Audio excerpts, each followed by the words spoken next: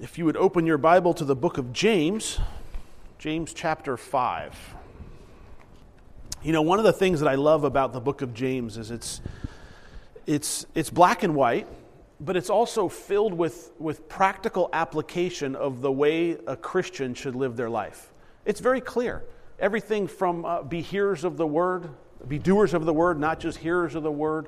You know, he talks about our faith has to have works with it. It's not necessarily works. Our faith is what produces the works, the good works in us for the Lord. But he just over and over again is constantly giving us this idea of this is what your life should look like. This is what your life should look like. And if you're anything like me, as you read and study the book of James, you think, wow, I have a long way to go. But that's okay. We're not done yet, because he promises to complete in us that good thing which he started. So he's still working on us. So if you found yourself studying through the book of James with us, and you find yourself going, well, I'm not quite there yet, that's okay. Keep working, keep striving, because we're not done. And this morning, as we open up James, and we finish up James rather, he's going to kind of end with some bullet points, if you will. He's going to kind of end with some situations or some circumstances you might find yourself in. He's going to talk about maybe you're suffering. He's going to talk about if you're cheerful. He's going to talk about, well, maybe you're sick or you're weary. Maybe he's also going to talk about if you're in sin this morning. Maybe you're struggling or you're battling with sin. And he's also going to talk about those that have maybe sort of wandered away from the truth. Maybe you've been following the Lord and you've kind of started to wander a little bit. And as he closes out this book or this letter, as we close out this chapter, we're going to take a look at each one of those things, and we're going to see that James, as in his perfect character, addresses the situation and then gives us a clear, concise, short answer. And it's almost as if I could hear him saying, this is what you do, now go do it. This is what I've told you, now go do it. No, James, I want to think about it for a while. No, just go do it. That's what James would say. Go do it in your life. So here in chapter 5, verse 13, we pick up. He says, is anyone among you suffering? Let him pray. Is anyone among you suffering? Let him pray. You know, remember that he's writing to the believer. He's writing to the 12 tribes which are scattered abroad. He's not writing to the unbelieving Christian, the unbeliever. He's writing to the Christian. He says, hey, if you're suffering, then you need to pray. Well, what does that word for suffering mean? It means if you're in pain, if you're in hardship, if you're distressed, if you're hurt by another, if you're emotional or physically, if you're suffering, if there's some form of suffering, then it should cause you to immediately turn to God in prayer. Well, that's not what it always does. Usually when we suffer, we want to complain about it a little bit first. Or we want to tell somebody else so they can suffer alongside of us. Or we need to get, misery loves company, right? So let's get some help with this. We want to complain and we want to find somebody else, or I want somebody to feel sorry for me, so I'm going to put it on Facebook maybe, or social media, or I'm going to put it out on Twitter. If I'm suffering, life is bad, life is hard for me right now as a Christian. Well, I like to compare my suffering to those that are abroad that are being martyred for their faith. I think of Pastor Saeed in prison over in Iran. I think that's suffering. You know, the fact that I don't feel good today, well, I feel fine, but if I don't feel good today, the fact that you don't feel good today, the fact that, it's cold outside, the fact that there's little problems or little bumps in the road, I think sometimes we overreact to suffering. I saw that displayed in my little girl yesterday morning. She's so, you guys see her, Abby, she's so cute. Well, she came running upstairs. She was suffering. She was suffering because Luke had broke one of her toys. He had broke something. What toy was it, Luke? He doesn't even remember. He breaks so many. No. Luke had broke something, and it wasn't a big deal, but Abby came up, and she was just devastated. I mean, she was crying, and she was upset, and what was it? Did you figure it out? Yeah, it was a stick that she was playing with. It was like a flat stick or something. A piece of bamboo that she was playing with. That's all it was. Well, he broke it, and I think it was on accident, but she's all devastated about it. I mean, it's like the world is ending. And she's crying, Mommy, Luke broke my stick. Mommy, Luke broke my stick. And Rebecca looked over at me and she goes, I wonder how many times we do that to God. Where we go to the Lord over this, Lord Jesus, you don't understand. My life's falling apart. I'm suffering down here. And he's going, it's okay. It's only a stick. It's not a big deal. We're going to get you through it. I'm here with you. We're going to move through this. It's okay. We can glue it back together. It's not a problem. I can get you another stick. I'll get you a better stick. No, my stick's broken, and it took her a while to get over her stick being broken. But it reminded me of how often that we do that to the Lord. We suffer, and then we right away want to start complaining. But James is saying, don't complain. Pray. Pray. Then he says, is anyone cheerful? If anyone's cheerful, let him sing psalms or sing songs of praise. If anyone's cheerful, and that word cheerful, it implies happy, but it really means this. It means if anyone's encouraged or has been encouraged, or it means to take courage. So the idea is if you have been encouraged, if you've been encouraged by, and we're talking about things of the Lord here. He's not talking about if you've been encouraged because your football team won or your basketball team won. He's talking about if you've been encouraged spiritually, you should sing psalms or songs of praise. And that word actually implies, or it could imply, with instruments as well, with or without instruments. So if you're encouraged this morning, and here's the thing, each one of these things we're going to address, you might have come in here this morning and go, you know what, I'm suffering. There's some things been going on in my life and I'm suffering. Then James says pray. Or you might have come in here this morning going, you know, I feel pretty good. It's a cold, brisk morning, house is warm, got a fire going, it should be nice and warm when I get home. Can't wait for this guy to quit talking so I can get back in my easy chair. Well, sing songs of praise. There's 150 of them in the book of Psalms. You can pick one. There's a psalm for every occasion. But the idea is I'm going to praise the Lord because I'm encouraged. Now, I also kind of see a pattern. Suffering, prayer, encouraged, praise. Suffering, prayer, encouraged, praise. Suffering, prayer, encouraged, praise. Can you see how that works? If I feel like I'm suffering for something, I go to prayer. Prayer reminds me, part of my prayer, always in prayer, is I want to praise the Lord. When I praise the Lord, it reminds me of who He is, reminds me of how great He is. There's no one higher than Him. He is the great I am. He is above my problem that I'm suffering with. He's above my ailment. He's above everything. And then it reminds me, once I begin to pray, it brings me back to praise. There's kind of a circle there. Suffering, prayer, encouraged, praise. And we should be living that in our life. Now, he says in verse 14, is anyone among you sick? And that word means sick. It means to be incapacitated, mental, spiritual, or emotional. It means, are you sick? Are you not feeling well? Is there something wrong with you?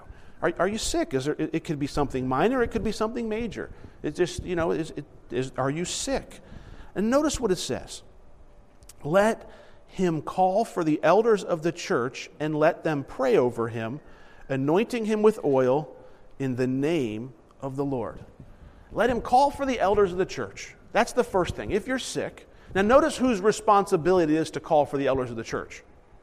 It's the sick person's responsibility, right? Let him, that's the person who's sick, call for the elders of the church. Because from time, and I point that out because from time to time people will say, well, I was sick and you didn't come over and pray for me. Well, it's your responsibility to, if you want me or some of the guys from the church to come over and pray with you or after service to pray with you, come let me know.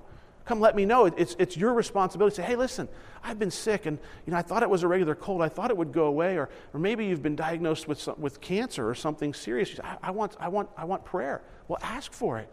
That's what James is saying. If you're sick, let him or her call for the elders. And notice the word elders there is what? It's plural.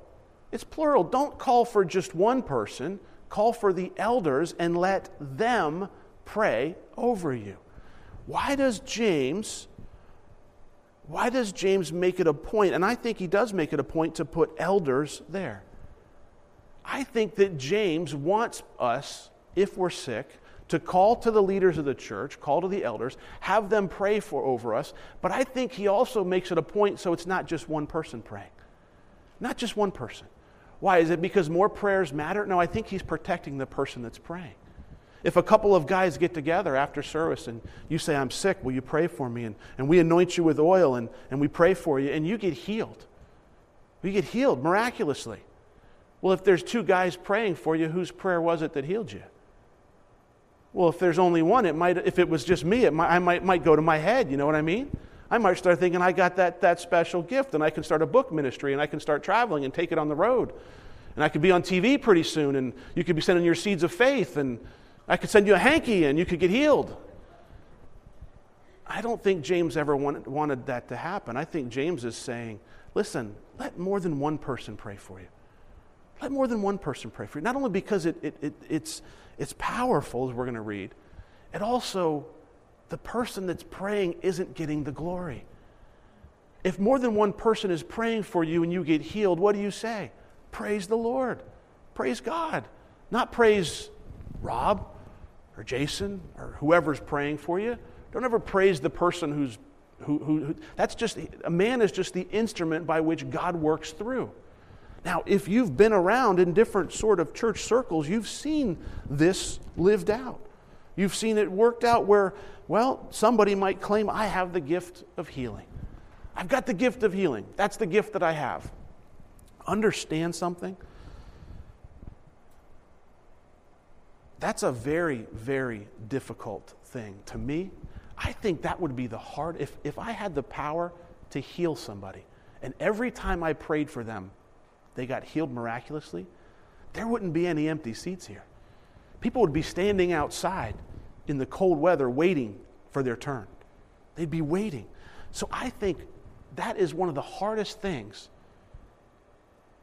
because I think when God uses a man that way, it goes to his head it can go to his head very, very quickly. And he can find himself starting a healing ministry and starting to take his show on the road and starting to do these things. But the truth is, it's not the man at all. God might pray through me and heal somebody this week, and that might not happen for years later. It's all up to God. It's not up to the man. It's not up to we can never lose sight of that. He says clearly, let them pray. Now he says over them, or which means that the Greek word there is epi, which means upon them or on them. Let them pray over them, anointing them with oil in the name of the Lord. Pray over them. I think that implies laying hands on somebody. I think when somebody's sick and they say, hey, listen, I need some prayer, I can anoint them with oil. I can lay my hands on them and pray for their healing. And now, I think it's interesting, too, because laying on of hands is one of those things that, well, if you come from a very conservative church background, you go, oh, here we go, we're going to start all this craziness. No, that's not necessarily the case at all. It's very scriptural, it's very biblical to lay your hands on somebody when you pray for them. In other words, I'll give you a couple of examples. In Acts chapter 13, verse 3, they were fasting and they were praying, and they laid their hands on Paul and Barnabas and prayed for them before they sent them out on their missionary journey. In Mark chapter 16, Jesus said they'd lay hands on the sick and they would be healed. In Acts chapter 28, verse 8, Paul laid his hands on Publius, who was sick, and he prayed for him. There's 3 examples, but there's more throughout the Scripture where somebody is sick and they're laying on their hands. Before somebody's sent out, they're laying on their hands. Well, what does that mean? It just means simply that we touch somebody. We just put our hands upon somebody and we pray for them. Well, why? What? I don't know that the power comes from the touching. The power comes from the prayer. But it's the example that we've seen given to us in Scripture. All right, Rob, what's with the oil? It says, anoint him with oil in the name of the Lord. Well, throughout the Scripture, oil is a symbol of the Holy Spirit. But also, in the Scripture, oil is used medicinally. It's used for medicine. In Luke chapter 10, verse 34, it's the story of the Good Samaritan. Do you remember the story? The Samaritan man stopped and helped the guy that was hurt by the side of the road, and he anointed him with oil. He put oil on his wounds. So why do I say that to you? Because the oil here represents 2 things. It represents the Holy Spirit and you giving your life and you giving your illness over to the Lord, whatever it is. Lord, you're in control. But it also represents you maybe seeking the medical help that you need. You see, the Lord can heal miraculously or he can heal medicinally. Either way, it's God who heals. Don't make the mistake and think that when you get sick and you go to the doctor and he gives you a prescription that the doctor healed me. Some doctors might want you to think that way. But where did the healing really come from? Who created the body? God did. Who creates the body to heal itself? Well, God did. All right, well, Rob, who created the medicine? Who created the medicine? The big pharmaceutical company created the medicine. Well, who at the pharmaceutical company created the medicine? Their head scientist. Where'd their head scientist get his brain from? From God. It all filters back to the Lord. The Lord's the one that gave whoever it is that created it the ability to do it. So why I say all that, because I say this. There have been people who have refused medical help. They've refused medical help because they say the Lord's going to heal them. I would say to them, hey, the Lord's going to heal you, but he might use modern medicine to do it. Let's give him the glory either way. There's been parents who have gone to prison because they haven't got their children the help that they needed. That's stupid. If you're sick, pray. If the Lord heals you miraculously, great, give glory to him. If he doesn't, seek the doctor. Let the doctor help you. Let modern medicine help you. But we've seen this abused in our culture. We've seen it abused over and over again, and I think it's something that we have to be careful of. James makes it clear. If anyone among you is sick, if you're weak, you're sick, you're incapacitated, mentally, physically, emotionally, if you're sick, come to the elders of the church. Come to the leaders in the church and say, hey, I'm sick. Can you pray for me? Let the leaders anoint you with oil and let them pray for you. Because he says this in verse 15. And the prayer of faith will save the sick, and the Lord will raise him up, and if he has committed sins, he will be forgiven. And the prayer of faith will save the sick. Now, I have to tell you, before we go into explaining what that verse means, I have to tell you that it's taken out of context a lot. It's taken out of context in the sense where people will say, if you are sick, you don't have enough faith. You see, the Bible says the prayer of faith. So if you don't have enough faith, then you're not going to get healed. And I've seen this done, in never here, but never in Calvary Chapels, but in other churches, and they're Christian churches, they're brothers and sisters in Christ, but I've seen this done where they put the lack of healing, in other words, somebody comes forward, I need prayer, they pray, well, I didn't get healed. Well, then you don't have enough faith. Because the Bible says here, a prayer of faith will save the sick. I've seen that done, and that's where we have to be careful, because if you search the Scriptures, you know the Scriptures, that's not always the case. Just because somebody is sick, it doesn't necessarily mean a lack of faith. You see, Jesus,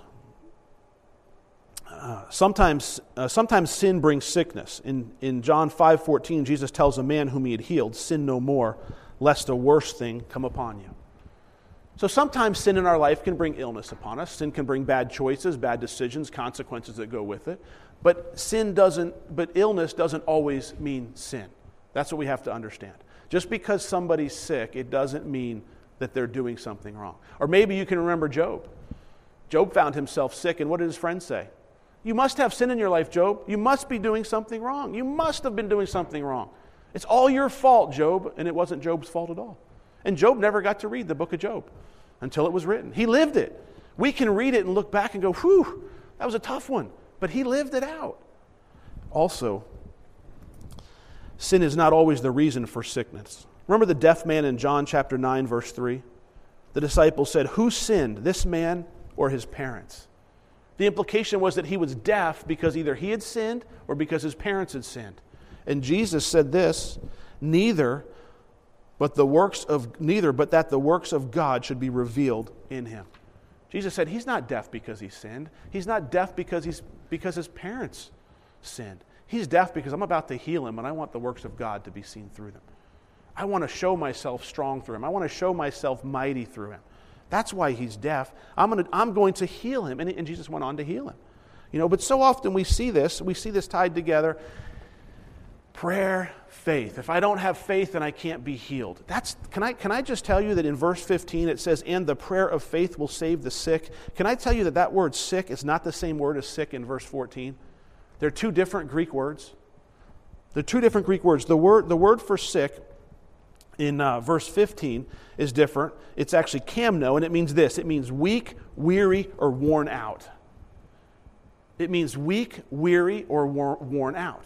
It's not the same sickness as somebody who's got cancer, or who's got bronchitis, or who's got a stomach ache, or who have any one number of physical ailments. This word for sick, it means I'm weak, I'm weary, and I'm worn out.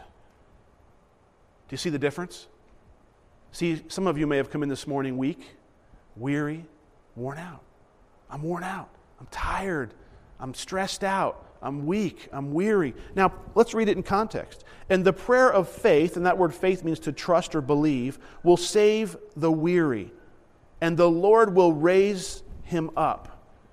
And the prayer of faith will save the weak, and the Lord will raise him up. And the prayer of faith will save those who are worn out, and the Lord will raise him up. It kind of puts a new shadow, casts a new light on that verse. You see that he's not talking about, he's saying a prayer of faith. It doesn't say it has to be a whole prayer of a whole lot of faith. Just a prayer of faith will take that person who's weary and worn out. In other words, if that's you this morning, if you're weary and worn out, pray. And the Lord will raise you up. And that word for raise means to be awakened or arouse. Be awakened or arouse. If I'm worn out, I pray to the Lord, and the Lord will strengthen me. The Lord will raise me. He'll awaken me. Do you see how that fits perfectly? It's not meant to be taken out of context and applied to the person who doesn't get their prayer answered. Because sometimes you can be sick, and you can come forward, and this is more often than not, this is the case. You come forward, and you say, hey, I need prayer, and we pray for you. And I say, well, let me know how it goes. And nothing happens. And you say, well, Rob, nothing happened. Does that mean, that must mean you didn't have enough faith. You say, I don't want it to be my faith. I want it to be your faith. So I'll tell you, you don't have enough faith. That's not right at all. Maybe God just chooses to leave you in that position because he's still working in your life. You see, we have to understand this perspective. When God's doing something in your life, even if you find yourself in a hard situation, even if you find yourself sick, even if you find yourself in physical pain, God is doing something with that. And God is far more concerned about your eternal position than he is about your comfort here on this earth. He's far more concerned about preparing you for eternity than he is making you comfortable here on this earth. He'd much rather have you ready to go in eternity than have you kicking your feet back here going, yeah, there's no problems. Because isn't it at the difficult times that we turn to God the most? Sometimes we forget about the Lord when things are going good. I got this under control, Lord. I'm doing okay. I'm good. But when something starts to hurt, when you get the phone call from the doctor, when you realize, what do I do? I need prayer. And you start to, that's when I need prayer. That's what draws us back to the Lord sometimes. He'll use these situations in our life. Now, he says, and if he has committed sins, he will be forgiven. The prayer of faith, that means a believer in Jesus, if you're praying to God, and that's who he's talking to here, if he has committed sins that have caused this weariness, this worn out feeling, this literally wasting away, if he has done that, he will be forgiven.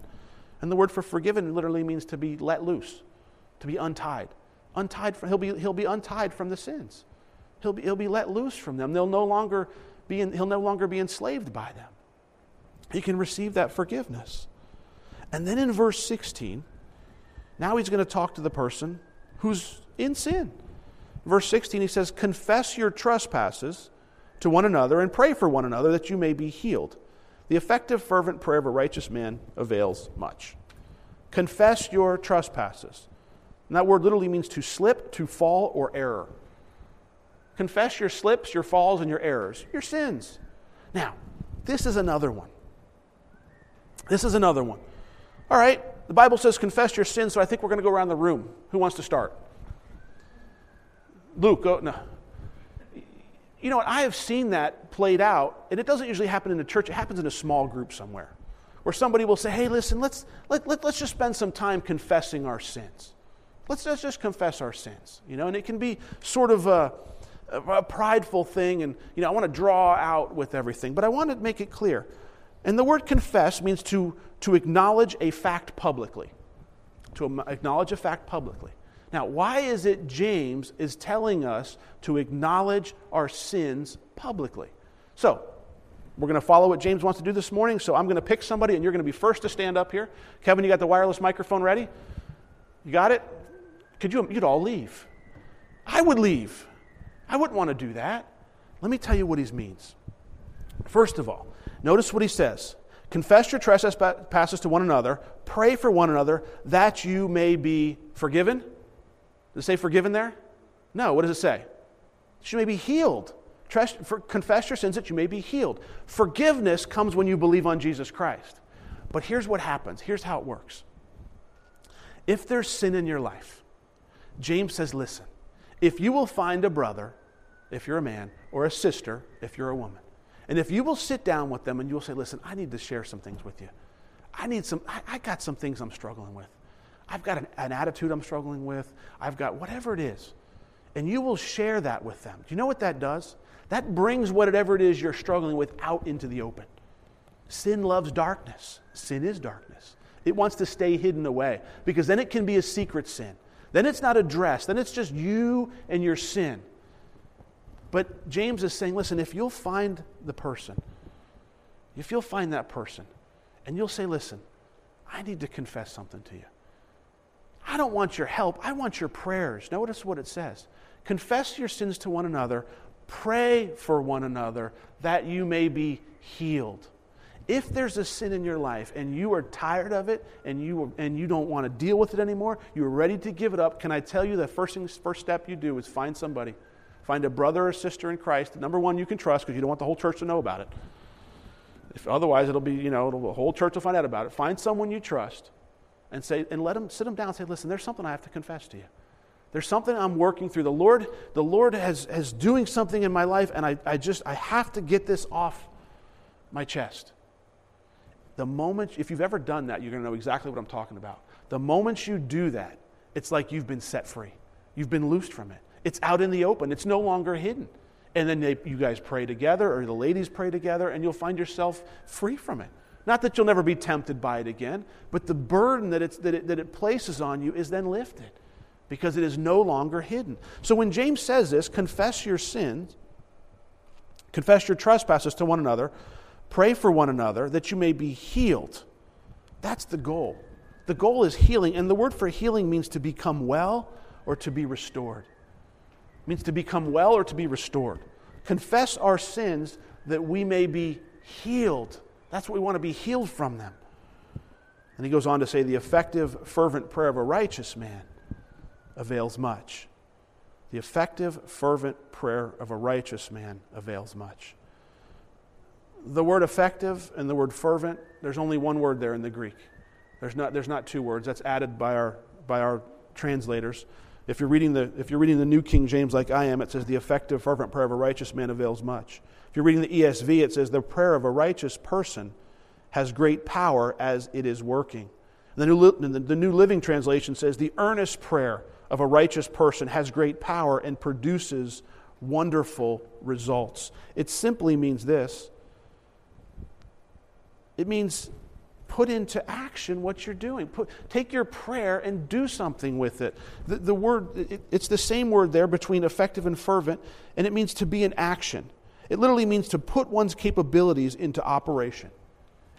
Put it real simple for you, prayer makes a difference. That's essentially what James is saying. Prayer makes a difference. If you don't think it makes a difference, find somebody who prays regularly. If you don't pray regularly, pray. Start. It'll make a difference in your life. It'll definitely make a difference. Now, he gives an example. He says, hey, look at verse 17, Elijah. Elijah was a man with a nature like ours. He prayed earnestly that it would not rain. It did not rain on the land for 3 years and 6 months. And he prayed again, and the heavens gave rain, and the earth produced its fruit. So look at Elijah. He prayed that it wouldn't rain. I don't think he just prayed twice there. I think he prayed throughout the entire time. It's back in 1 Kings 17, 18, I believe, if you wanted to go read the story for yourself. But Elijah prays for rain, and then there has rain. There has rain. And the rain comes as a direct result of his prayer. If you find yourself suffering, he says, pray. If you're sick, go to the elders of the church. Pray. If you're weary, the prayer of faith will raise you up. If you're in sin, confess it and pray. Do you guys get in the common denominator here? It's pray, pray, pray, pray, pray. Like Elijah. Now, look at our last verse here. Brethren, if anyone among you wanders from the truth and someone turns him back, let him know that he who turns a sinner from the error of his way will save a soul from death and cover a multitude of sins. Brothers, that's who he's writing to. Brothers. If anyone among you wanders, and that means to be deceived, to be led away from the truth, which means you had the truth, you know the truth, but now you're kind of slipping away, you're starting to believe things that aren't true. If anyone among you wanders, someone turns him back, let him know that he who turns a sinner from the error of his way will save a soul from death and cover a multitude of sins.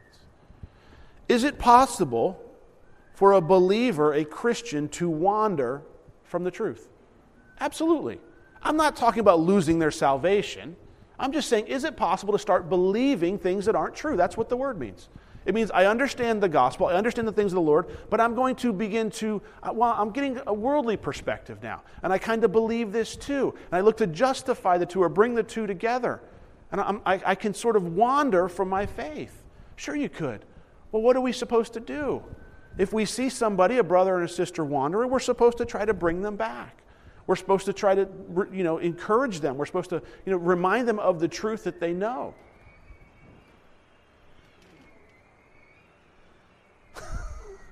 Maybe that's what the rushing wind in Acts sounded like. I think it was louder than that. All right.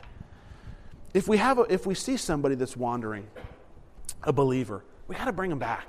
We got to bring them back because they can wander away. They can wander too far.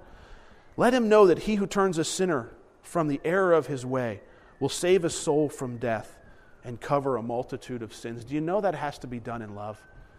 It can't be done in... If there's no love in the heart of the person that's trying to turn the other person back, it's not going to work. It just won't come out. It won't come out right. You'll come out as judgmental. You'll come out as you're condemning me. You're judging me. No, I'm just trying to turn you back to the truth.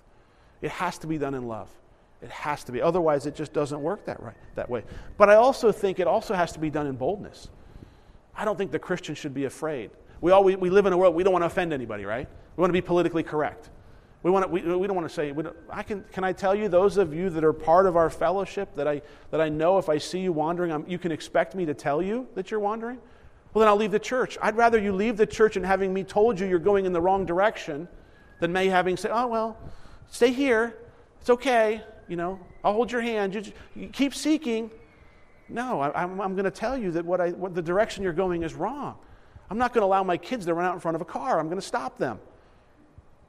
Right? That's what we should do. That's the way we should be looking at our family. And our church body is our family. We're not going to let somebody wander away. Can I stop you from wandering ultimately? No, I can't stop you. But I can make an effort. And if I offend you during the effort, I'm sorry. I just want you to know that I love you and I care about you. I want you to come back to the truth. Because I know where it can lead. And besides, Scripture tells us he who turns a sinner from the error of his ways gets an extra reward in heaven. It doesn't say that, does it? It says, he who turns a sinner from the error of his ways will save a soul from death and cover a multitude of sins. That's what he's saying.